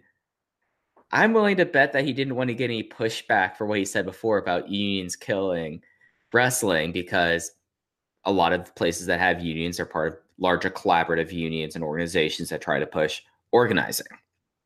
So he clearly tried to change the subject. Of course, wrestlers have better pay, but the best way to ensure that wrestlers get better pay is collective bargaining. The clearest example here is you look at professional sports. You look at how in baseball, before that they were able to break the reserve clause, there was horrible pay that all these baseball players would have to have second and third jobs because the league would pay them so poorly. And yes, we are now a long time from when Curt Flood did the court case to ruin the reserve clause. I forget the exact year, but he tried to deflect here, and it does really seem like that they're open to all this, but they want to do it under their control and incremental, which is something that management typically says when they're say what management wants to make sure they control this. Yeah, which is like, of course they want to be incremental. They don't believe in like revolutionary change because they're management. But I think that as a long-term thing, like of course them raising pay, saying they're going to cover things, not have GoFundMe's and not have PayPal's is a good idea. And it's of course covering older wrestlers. But this kind of comes in conflict with what he said before about there are wrestlers who have other positions and they're the ones that are going to be full-time and get benefits and get medical insurance. Because when we talk about BTE, they specifically mentioned that towards Brandon Cutler was going to be the senior content producer, and that and they made a reference like about this in his family, that I'm willing to guess that most people who've had these double titles are considered like full-time workers in the company. So, and that's not even getting the whole independent contractor clause. But yeah, I rambled a little bit there, but this article, when I first saw it, I was like, Cody, you're trying to save your ass so that SAG's not going to get on you about this, especially since now you're on broadcast TV. And of course, management believes in incrementalism and not revolutionary change. Yeah, that's really my point, and has been my point from the beginning, is that we really shouldn't be looking to Cody on this because he's management, and management doesn't unionize. The workers unionize. It's kind of, he kind of dug himself his own hole because of some of the broad comments he made prior to AEW, which, have now sort of been construed as, this was sort of talk about a players league and workers being involved and running the company in the lead up to AEW. And that was sort of supposed to be the payoff to all that sort of discourse. But yeah, I mean, this is, he's management. He's not the friend to the worker. If you're management, he's the enemy to the worker, I guess is the takeaway that we should really have. But I guess he sort of enunciated this a little better than he has in like the scrum comments that he's made in the past, which, perhaps is not a surprise since this was like a affiliated publication to the company that's going to be running the show. I also want to push back on this injury thing, right? So they say they're going to 100% cover any injury sustained in the ring as well as the rehab and recovery. And this is the quote from Cody. We're not going to have a PayPal fund going around for somebody who gets hurt. You know me. You've seen my smile. I am above board. That's the most frightening part of this article. Yeah. I have to imagine he meant that like ironically when he said it, but that does not come across when you transcribe an interview into text. No. Yeah. And what I kind of want to push back on is you hear that a lot about WWE, right? They'll say, well, they always cover injuries for their guys. They cover for people to go to drug rehab years later, blah, blah, blah. Okay. But that's true. It does seem to be true. But they do that of their own volition, not on a contractual basis, which means they can stop doing it at any time. They can decide not to cover an injury. Oh, absolutely. And when you say you're going to 100% cover injuries, in WWE, that means you're more often than not getting paid your downside. So you have a loss of income because you're going to be sitting at home and not getting money from the gate because how the WWE anachronistic formula works. But right. So there's a few questions that have to be asked. Are you paying medical bills? Mm-hmm. Okay. Are you replacing the person's earnings or paying them some sort of income during that time, which is important? And the other question that comes up from my perspective is, will you put that in writing? Yeah. Will you agree to do this contractually so that you can be held accountable for it if you don't do it? Because the way that he's putting up there is like, you know me, you trust me, you're management. You just want to, you're doing this. And you all made a reference about this before. From now on, I expect Bleacher Report's going to get first crack and will be the bravado of them, to be honest. Like this is going, I look at this as like affiliated publication. This is like if something goes to, I guess, Pro Wrestling Sheet, I expect that it was fed by something. Like you have to look at it that way. I don't mean to be sounding antagonistic, but I feel like there's a position for antagonistic press. And if you have a source like Bleacher Report that's affiliated in part of your company, I have to treat it like this is coming straight from you. But yeah, no, I want to see this in writing. If you say that there should be some sort of way to look out for people, especially older wrestlers, how are you going to do so? Show me a plan, because the fact that you have the wrestlers involved in management here has so many conflicts of interest, and there's a lot of different ways that I'd be like, oh yeah, I know, guys, I've got you. Oh, you broke your ankle on the show. You know me. I'm above the board. Put it in writing because you can't trust it. And the next question, of course, is, well, does that mean you're going to extend these contracts the way WWE does when somebody gets injured?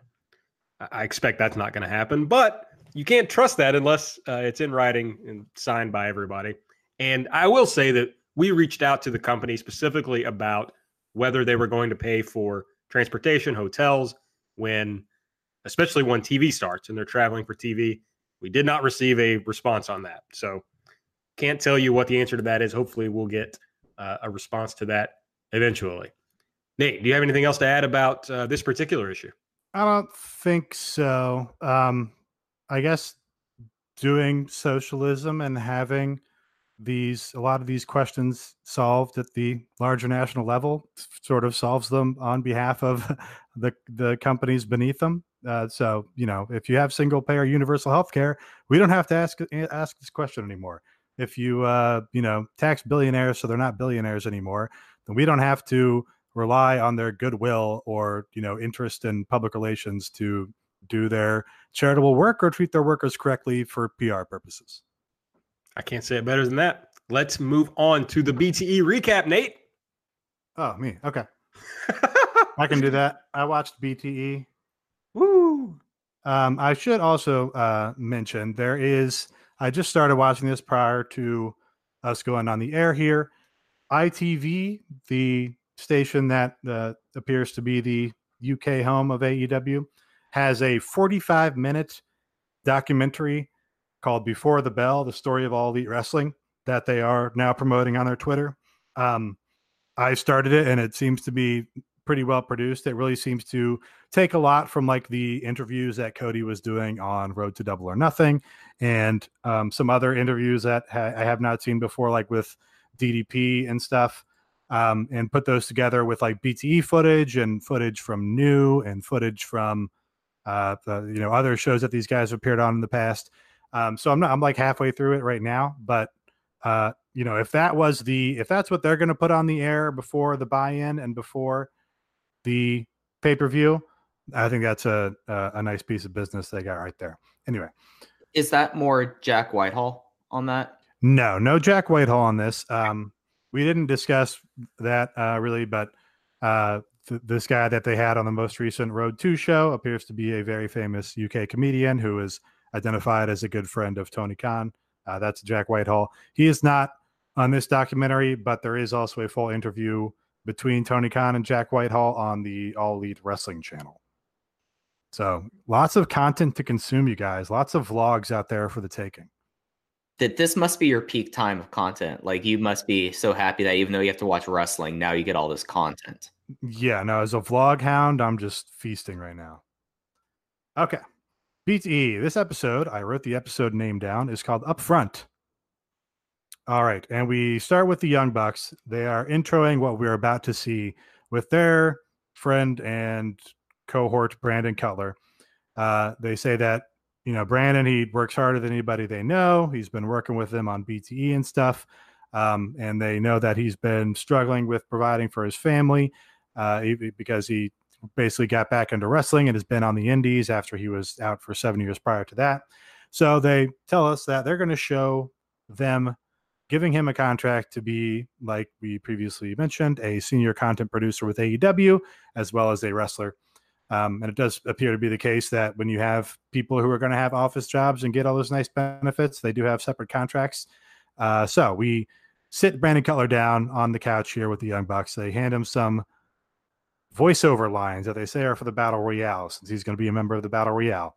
It's actually a devious swerve, because the last line here of the VO that they read is him saying basically that he's going to be a full-time content producer and wrestler with All Elite Wrestling.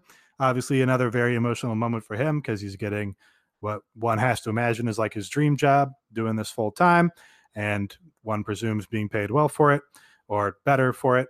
So we get Brandon having a nice moment with the Young Bucks here. We get his speakerphone, tearful phone call to his wife. This is again, they do a good job of showing these sort of human moments and, kind of doing cute things or sweet things on this show. This is basically, I have to imagine this is like what my older sister would fucking go wild for on Ellen, is something like this. Basically like a little talk show segment where you make somebody's wish come true and the crowd all cheers, and who knows what happens. They get a scholarship to college. This seems like big older sister daytime TV energy. Yeah, this was sweet. I mean, I thought that was a very nice moment for him. I mean, it felt a little exploitive, but it was sweet. I liked it. Yeah, it was. I'm happy. The guy seems likable in the little bits of him that we've seen on this show. But they also just did this bit last week with Rick Knox too. So it was good. It was sweet. All right, next we have the Bucks are back outside some sort of venue somewhere in California. This is the same place we saw them talking to Pretty Peter Avalon on a recent episode. And now they are talking to young Jungle Boy, who conspicuously seems to be about the same height as the Young Bucks here when they're standing next to each other. So they are giving Jungle Boy his card for the Battle Royale. They're doing their thing where they like kind of berate or talk down to the people as like a bit. Nick Jackson does have a funny line where he says, "Can you even get into a casino? That's where the show is located." That made me laugh. It was just silly because he's a young boy who looks very young. So then they pull back and they reveal that Jungle Boy is also on the shoulders of the Luchasaurus. So they say, "Hey, Luchasaurus, you're, carrying our wrestler around. Do you want to be in the Battle Royale too? Take a card." There's a good joke here where Nick says to Matt, "Nick, Matt, we're all full up. Our card's booked up." And Matt says, "Oh, that's fine. We'll just cut Michael Elgin." Everybody likes, a good joke at Michael Elgin's expense. Sure. Do you think it's, well, I'm not going to ask if you think. I think it's a bad idea that they're letting all these guys pick from a full deck of cards because they're not going to end up with the right things. There's going to be like 2 people in clubs, 7 people with diamonds. That's right. No, there's way more than 21 cards in there. You could get, I don't know how many cards there are total. You could get 52? 10, 15, no, 10, 53, 14 people with the same suit. Right, they're using the joke, at least one Joker. You're right. But yeah, you could definitely get 10 people all with the same suit. That would ruin the match.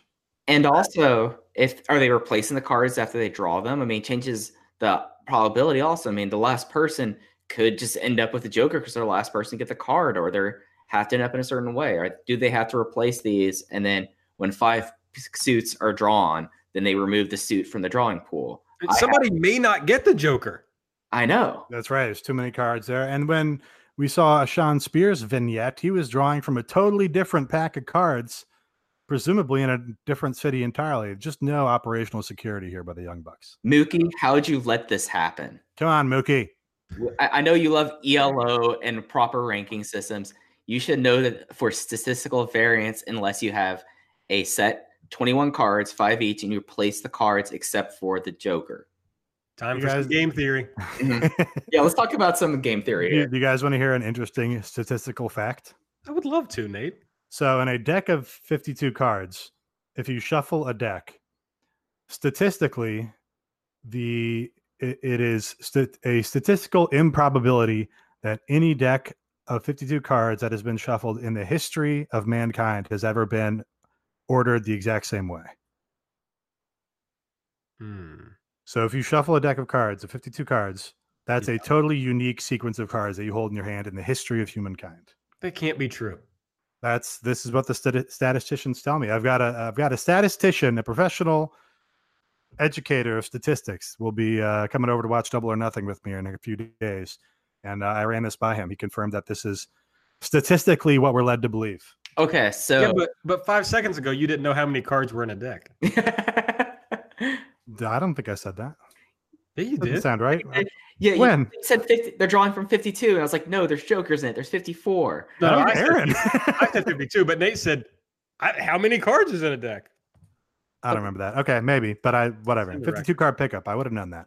Okay, sure. But so like you're saying, because the first pull can be any of the cards, and then you draw the next card, so it'd be one less of that. Then in the next card, that the probability is so high that you're just not ever going to be able to draw the same 5 cards.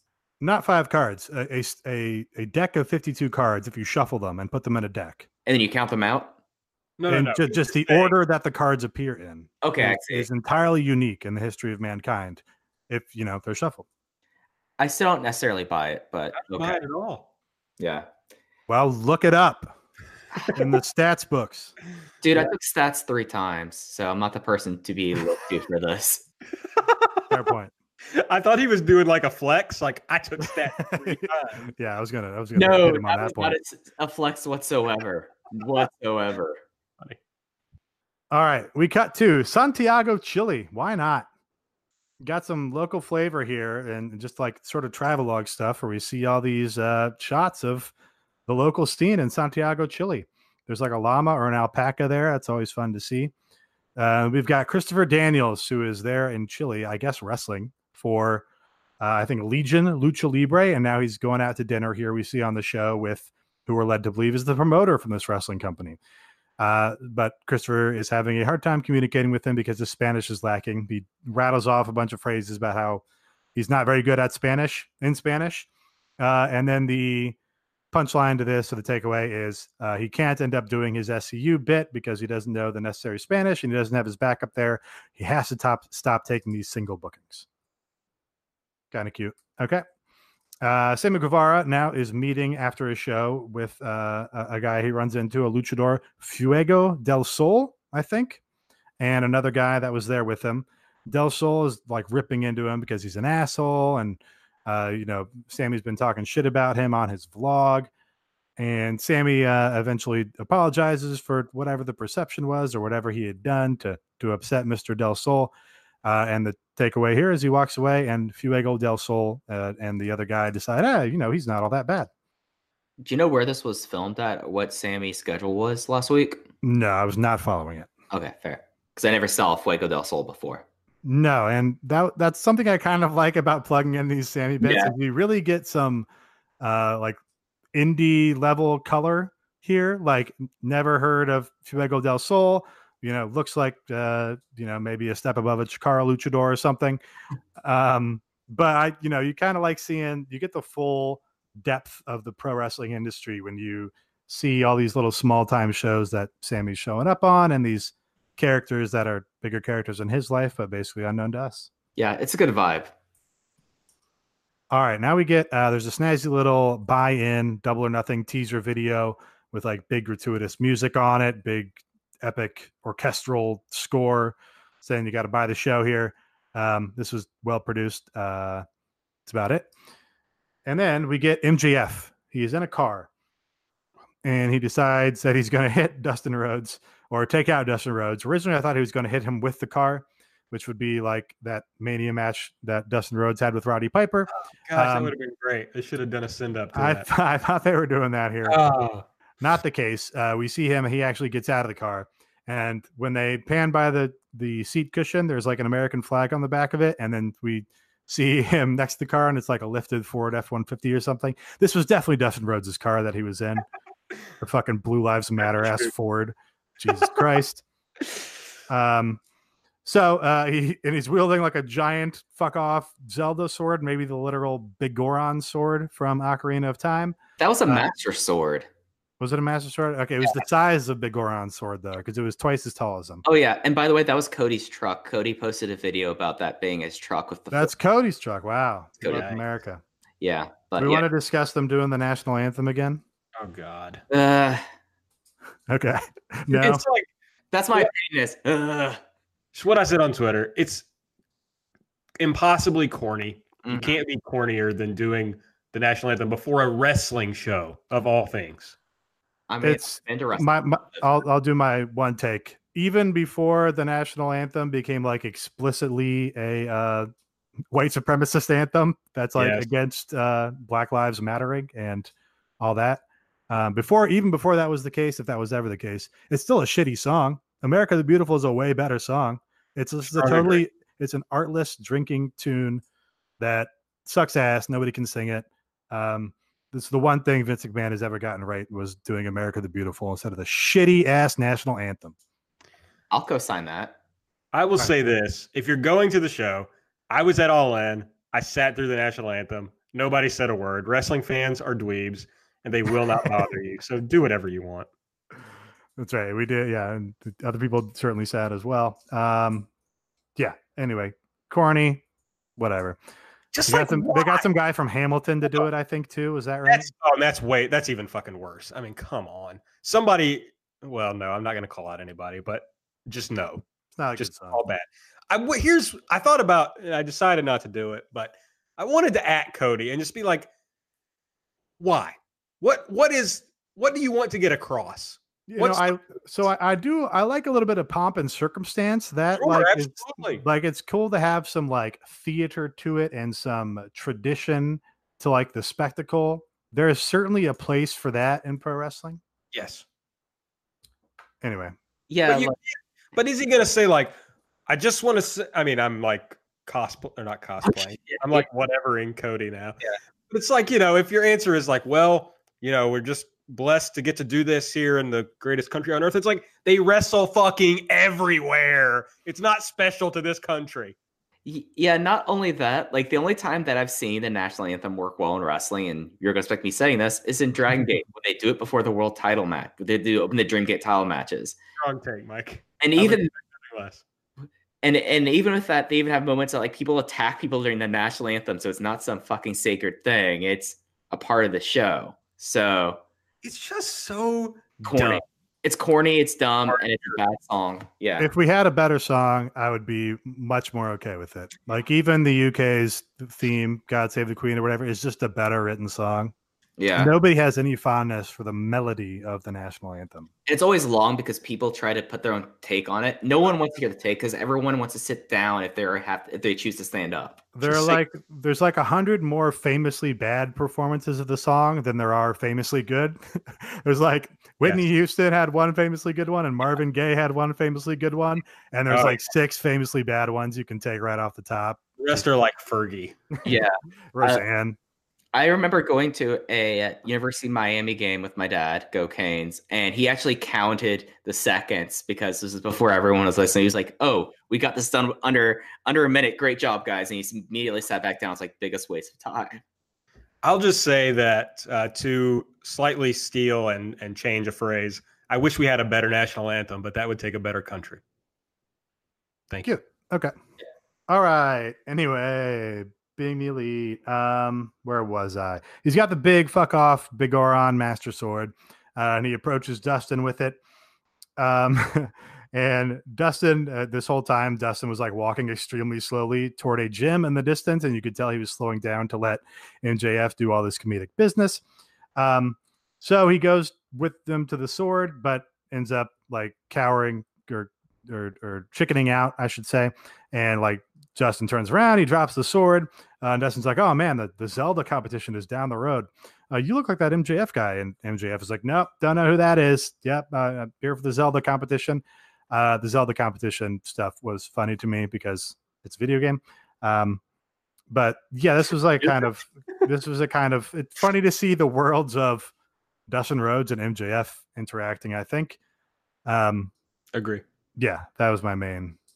I guess the premise here was MJF's going to be a good friend to Cody by taking out Dustin with a sword. I mean, that would have been interesting. That would have been more kind of lead up they've had into the match other than the promos. So, yeah, but that sword looked blunt. You're not going to get much damage on there. All right. Now we've got another installment of the BTE mailbag. They ask how many titles you're going to have or what sort of championships are we going to be looking forward to. Nick says that he wants the titles to be simple and not have so many that they are meaningless. He would rather have fewer titles and make them prestigious. This seemed like a timely question and answer on a week where the WWE introduced their 16th title, at least. Except that he didn't answer the question. I don't remember. I didn't write the question again. I just mean he didn't say how many they're going to have. Oh, well, yeah, I'm sure they may have not decided yet. I didn't expect him to answer. You don't expect real answers here. All right. Buddy, I expect the truth. Well, you're looking in the wrong place in the pro wrestling business. All right. Kenny has asked, what maybe besides your own match are you most nervous about? And he says, really, he's not nervous about his own match. He's not nervous about other people's performance. He's really concerned about stuff like technical miscues and that all going off. without a hitch. Fine answer. That's relatable. I feel like that might have been like the rare not work out of these mailbags. I mean, I don't blame him for that. I mean, BR Live bombed during the golf tournament they did. Yeah, and it also makes sense. Like when it's something you don't understand and it's not in your control, then you're more likely to be nervous about it. Maybe. All right. Somebody asked Cody about pay-per-views in the UK and TV in the UK. Cody confirms that yes, they will be doing pay-per-views in the UK, as we talked about last week. And he does a big wink and to the point about weekly TV and says you'll have to ask ITV if they're going to be doing weekly TV. So should also note on the full-length Jack Whitehall interview with Tony Khan, Jack just casually says something about, the show's going to be on ITV, and he doesn't mean the specifically the pay-per-view. And Tony's like, yeah, we're going to have the best distribution that they've ever had in pro wrestling. Even, no other company has had distribution as good as us between TNT and ITV. So we can pretty much, I think, take it as confirmed that they're going to be on ITV going forward. All right. Now we get the whole upfronts package. This, of course, is the Warner Media TNT event where they make the announcements and do all the red carpet shit. So we've got the Bucks and Mrs. Matt in the airport. Matt says that they've been sitting on this little news announcement for a very long time. We get a classic BTE travel montage of airport and airplane.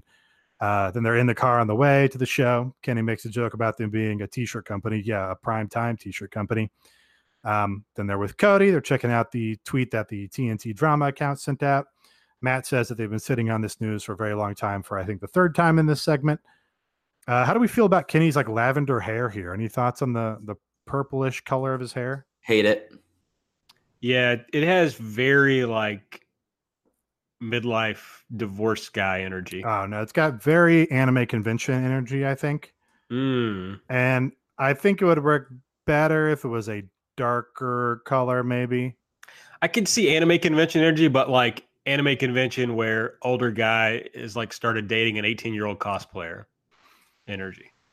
So like, yeah. And also his hair type, it just doesn't look that kind of color just doesn't look great on. So yeah, it just looked weird, but yeah, definitely had old guy midlife crisis energy. I just think he didn't commit hard enough to lavender, and it just kind of seems like a faint dye job to me. You gotta just do it. Yeah, I think he's got to go like full lavender rather than like a light lavender. Not my favorite. All right. Now we have the red carpet procession and proceedings. Everybody's drinking from some white cups backstage of the TNT event, except we swing over and see Adam Page. Adam Page is here also, and he is drinking from the Michael's Secret Stuff from Space Jam, of course. Now we cut to Page back at home. He's going through his mail. There's a bit here where he gets a letter from the Bureau of Consulate Affairs, but determines that it's been sent to the wrong address. My first thought was that this is a hint or a red herring about visa issues, but I think what this actually is a Flip Gordon joke, and I think that Flip's excuse for missing Best of the Super Juniors was that one of his visa documents got lost in the mail. So I think they're making a little joke here about Flip, and that Flip's visa stuff got sent to Adam Page by mistake. And he also gets a tape that's marked hangy. And he does a bit here where he takes this tape and he puts it in computer by opening his desk under his computer and putting it in the desk drawer and closing it. I missed this last time when he did this in the car, but this was funny to me, just the brazen breaking of the reality of the segment here, because that's how you would not watch a tape. And Cody sent him a video message, and Cody reveals that it was not Pac that put the video cameras in Adam Page's home. It was, in fact, he and the Young Bucks. Matt and Nick were the ones who sent him the Michael Jordan Secret Stuff. They have like dramatic music playing here that really sounded like Chrono Trigger to me. And Cody reveals that Brandy was in Muscle and Fitness. Says, "This my wife is in Muscle and Fitness." Just very funny line reads by Cody here, where he's diverting from the segment to just talk about his wife being in the magazine. And then Cody says, "You did the work. You had the secret stuff all along." It's revealed that it was, in fact, a placebo, just like in Space Jam. And, he had the magic stuff inside him the whole time. He didn't need the anabolic steroids that Adam Page thought he was taking. And then Cody reveals that he's wearing Adam Page's t-shirt because he believes in him so much. He says, "There's a fucking horse on my shirt. You're a horse." That line had me crack up. Like Cody's line read in this whole entire thing. Like just going off on tangents about his wife, talking about how he's a horse and horses have to run. Like, it was great. Yeah, Cody delivered big time. This is why he gets all the funny shit on the show, because he turns this into a funny segment. He says again, go kick his ass, do the work. He talks about how do the work is his expression that he's been pushing, and other people are using it now, but he can't be mad about it. But he does want to get over the fact that I came up with this expression, which I don't know if that's strictly true. That seems like a high school football expression going back in the day rather, or something. But very funny Cody action here. And now we get I thought it was a Rock joke. Did I miss that? A Rock joke? Dwayne Johnson, The Rock. No. Where? Isn't that like a thing? Does he say that? I think so. Oh, okay. If I don't do the Instagram or whatever, so I have no idea, but maybe. That's the joke. Okay. So we get an extreme close up on Hangman. He's fired up by Cody's pep talk. He's full gear ready. He takes off his street clothes and he's got his gear on underneath. He jumps in the car, and now they do a very funny segment, I thought, where they cut back and forth from Page traveling to Nottingham, England, while Pac's promo is going on at the WrestleGate Pro Show. So you get the impression that Page is making this trip, across continents, really in the span of about a 2-minute wrestling promo. So, Page is screaming out the window, "I'm a fucking horse." And he's wearing his gear. He's walking down the street in England in his gear with his bag. And we get Pac's promo. He says, "I'm undefeated in 20 months. And then, of course, we get the Adam Page entrance at this show. People went absolutely fucking bonkers for Adam Page here to make the surprise appearance at this indie show and show up to challenge Pac and pay off this build, and, of course, get the match canceled. So yeah, this whole ending from the Cody segment on was like one of the absolute better episodes they've done. And it was really too bad that they, had to do this sort of scrambling stuff, but they made a nice little story about it, at least on this episode. Still would have rather had the match and what they're building to with Pac and Kenny or who else, but very funny finale to this episode, I thought. Yeah, quick follow up on the Adam Page stuff. He did a tweet that I thought we should mention here with a little graphic, the Full Gear Challenge graphic, and the tweet had some text here. It says, "After months of intense training, strict dieting, and regrettably supplementing my regimen with what I believe to be performance-enhancing drugs," it was apparently just water, "the Full Gear Challenge is now complete. I should have seen it all along. I was always full gear ready. Unfortunately, not everyone has EVPs to trick them into finding their self-confidence. To help them along, I will be auctioning off my full gear and Michael's secret stuff bottle, all autographed, and donating the proceeds to the National Eating Disorders Association. NEDA is the largest nonprofit organization dedicated to supporting individuals and families affected by eating disorders and serves as a catalyst for prevention, cures, and access to quality care. For more info on NEDA, visit nationaleatingdisorders.org. Let's all keep working to better ourselves, but never forget that you're always good enough for full gear." The sweet woke bay. Hangman. I mean, absolutely a woke king, and just what a worker besides, takes this storyline that could possibly be construed as bordering on, some insensitivity to people's, health or workout issues or weight issues or whatever the case is, and just turns it on his head and says, "Nope, everything was good all along. You get the right message at the end of the story," and then he donates it to a charity. Just, he's operating at a higher level of workmanship than most people in this business. And wokemanship. Yeah. Workmanship and wokemanship. The Adam Page promise. All right. Well, I guess that's BTE. Yeah, I think that's the episode. Yeah. Hey, Transcribing Elite, I did make my Patreon pledge this past week. So join me. It's patreon.com/transcribing elite.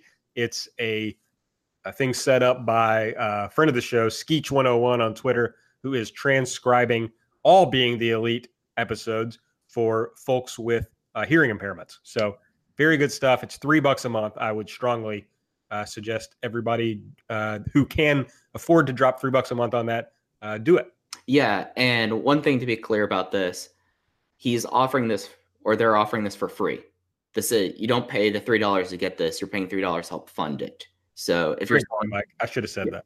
But yeah, so it's a service for people who have listening disabilities. So absolutely take a look at that. And he's been doing it for free ever since he started it. And he's just hoping that enough people will donate to help him pay for the what it takes to get it done transcribing. But yes, people who want to use it don't have to pay anything for it. Yeah, and if this is, if BTE is going to be continuing forward as an official branch of the All Elite Wrestling $1 Million brand, somebody should be doing that, at the company in the first place. But we're not there quite yet, I don't think. Or we don't have that determination made quite yet. I don't think it's that hard to do. Alexandria Ocasio-Cortez has subtitles on all her Instagram stories. So, I think it can be done.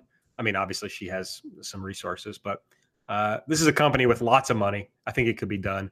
And I want to be clear, in case it's not clear, that we don't have any other connection to transcribing Elite. We're not getting any money out of it or anything. It's just that Skeech is a friend of the show, and I think it is a good thing. It can be helpful to people. Yeah, I have no connection to anyone or anything, just so that's clear. Yes. Independent wrestling podcaster. That's all. Yeah, he doesn't actually do anything else. Nope. Okay, well, anything else to add, gentlemen? No, that's it. I'm excited to be in Vegas this time and Friday, ready to see this show. Me being the production person, I want to see what the production's like. And again, keep an eye on your podcast feed, probably Saturday night or Sunday morning for something really cool coming your way. I'm really excited about it. I've been telling the guys about this for a while now, and it's cool that this will get pulled off. Yeah, I'm bummed I'm not going to be there. If it's anything like All In, it's meant to be consumed in person. So it won't be the same experience on iPay-per-view or however I consume it. But I'm excited. It's the start of something new. It's going to be cool. And hopefully it's going to bring a lot more listeners to our show. So that's what I really care about. Yeah, I'm hoping it'll be good and justify our time investment here, especially this evening as we discussed a zillion different things for however long it's been. And I hope it delivers, and I hope it goes off without a big hitch or something, so there's not just insufferable discourse on Twitter for the next 2 weeks. Oh, God. I don't know when we'll be back with our review show. We haven't talked about that, but presumably soon we'll come back and tell you all what we thought about. Sometime after the show, I think. Yeah. Yes. That's fair. Yes. And probably sometime after Mike gets back from Vegas, we will do that. So everybody have a great holiday weekend. Enjoy the show. Make sure you're following us on Twitter, obviously, at Everything AEW. Subscribe to the show either through our independent feed or through the Voices of Wrestling podcasting network. Leave us a rating. Leave us a review. Follow me at Aaron Like the Car. Nate is at Epitasis. Mike is at Fujiheya. I think that's it for this week. So for Mike, for Nate, I'm Aaron. We'll see you next time.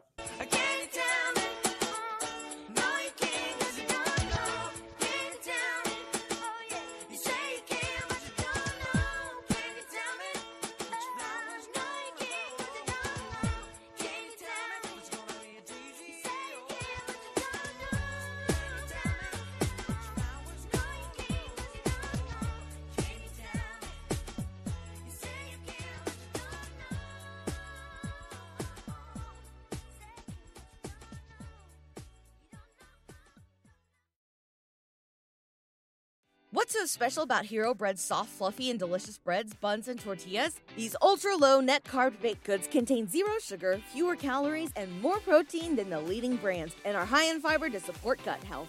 Shop now at Hero.co.